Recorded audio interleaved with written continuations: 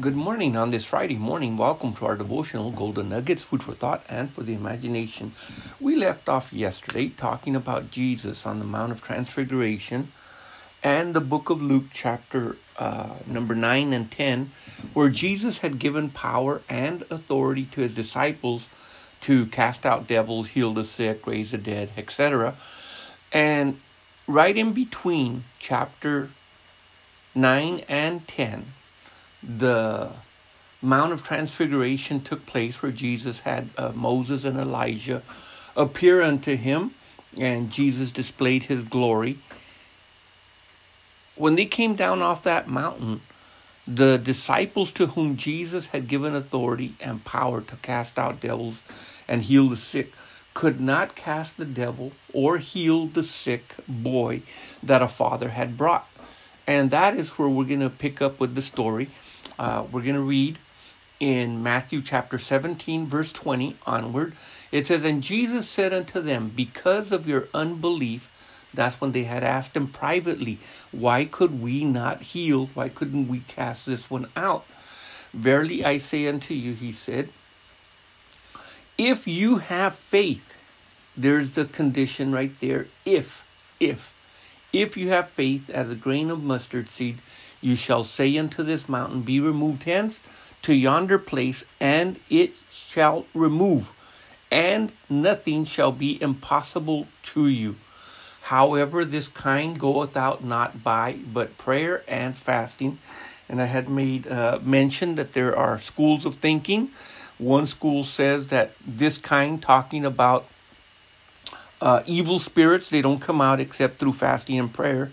And the other school saying that unbelief, the only way that unbelief is going to come out of our lives is through fasting and prayer, or we can do a combination of both.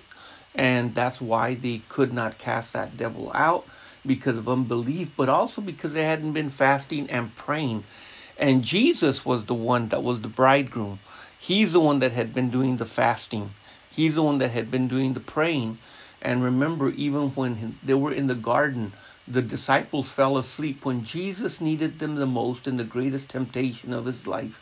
When he was going through the hardest hardship, when he was going to have to face the cross, basically he faced the cross alone, knowing that he was doing the Father's will, and he didn't have much help from his disciples for this. So here we find these words that were spoken: this kind goeth out not but by prayer and fasting. Now, if we were to revert a little bit backwards to chapter 9 in verse 1, this is right before the event of the Mountain of Transfiguration takes place.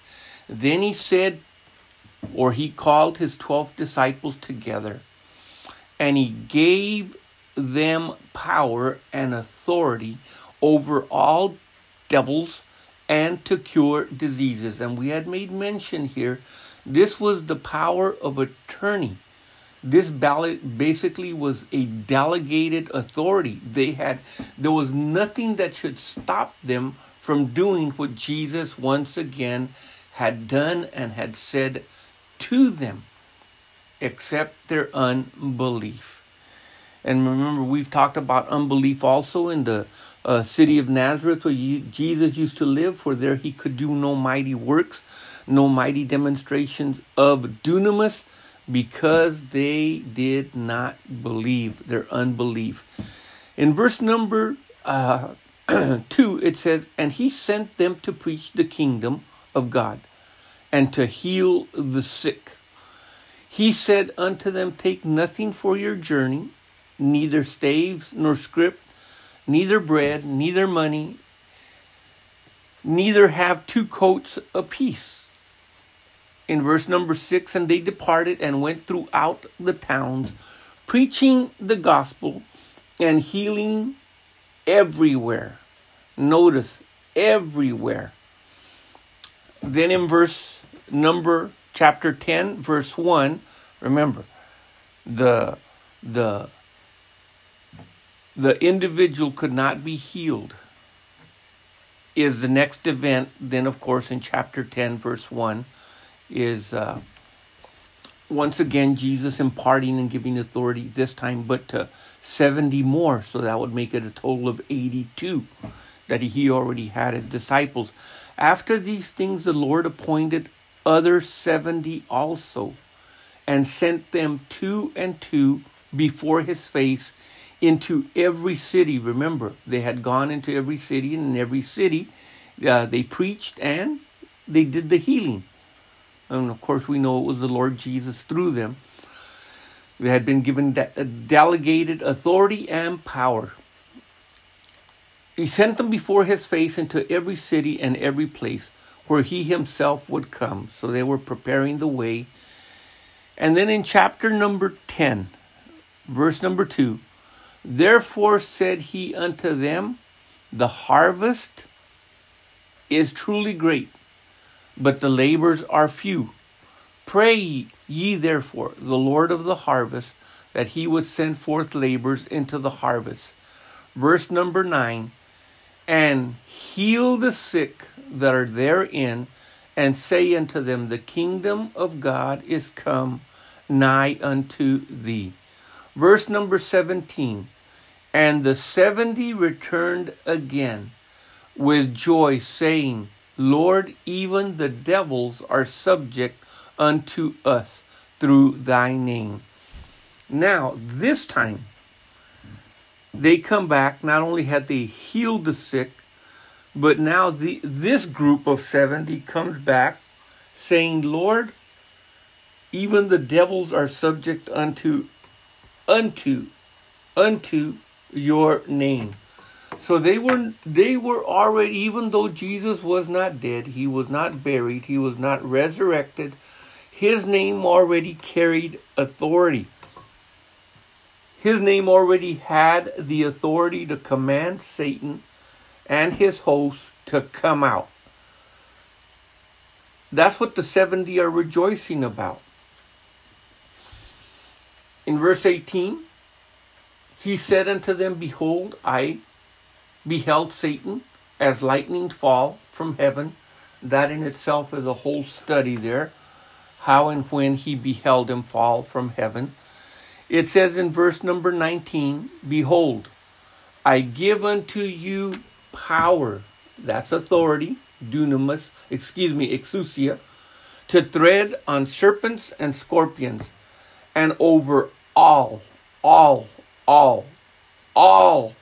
the power of the enemy, and nothing shall by any means hurt you.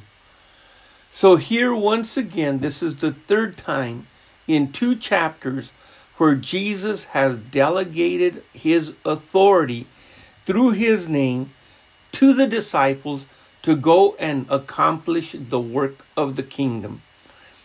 The question can rise up, and one can think in his or her heart and say, well, yeah, that was to the disciples. Well, he does it again. This time in Mark 16:15, and someone can say, well, this was just to the apostles. But Jesus clarifies it by emphasizing one simple little word, and that's the word believe. It says in Mark 16:15, and he said unto them, go ye into all the world. This time it wasn't into all the towns where Jesus was going to go and preach. It wasn't to all the towns that Jesus was going to go and visit. This time it was into the whole cosmos. And once again, what are they to do? They are to preach the gospel. It was the preaching of the good news that was bringing faith into the hearts of people that they would believe. It was the hearing of the gospel that entered into their lives, into their hearts, into their spirits. And there they, as they heard the word, received the faith of God to be healed, to be saved, to be delivered, whatever it was that they needed in their lives. And it says in verse number 16, he that believeth and is baptized shall be saved. The word is emphasized, he that believeth. That is the word where we get the word faith from, or where the word faith comes from. To have faith. He that believeth and is baptized shall be saved, but he that believeth not shall be damned. Verse 17, and these signs shall follow them. See, this was the issue there after they had come down off the mount, that there was no sign, there was no manifestation, there was no visible evidence that they believed. And these signs shall follow them that believe. Not unbelief, not disbelief, not doubt, not wavering, but those that believe. And these signs shall follow them. The signs will follow the believing. Not believing. The signs will follow the believing. Not the sign first and then believe. First we must believe. And then once again he emphasizes what had been done.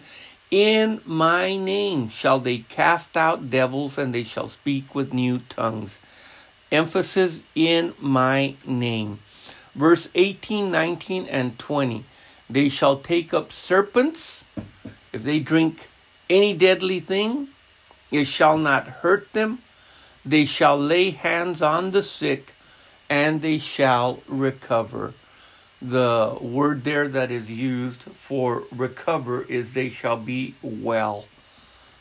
Recover fully or completely. In verse number 19 and 20, so then after the Lord had spoken unto them, he was received up into heaven and sat at the right hand of God. And they went forth once again and preached everywhere, the Lord working with them. Notice, the Lord working with them and confirming the word. What word? The word that was preached of the gospel of the kingdom. Or we can say the word of the kingdom. Confirming it with signs following. Notice, the signs followed the going forth. The signs followed the preaching everywhere. The signs followed the Lord working with them.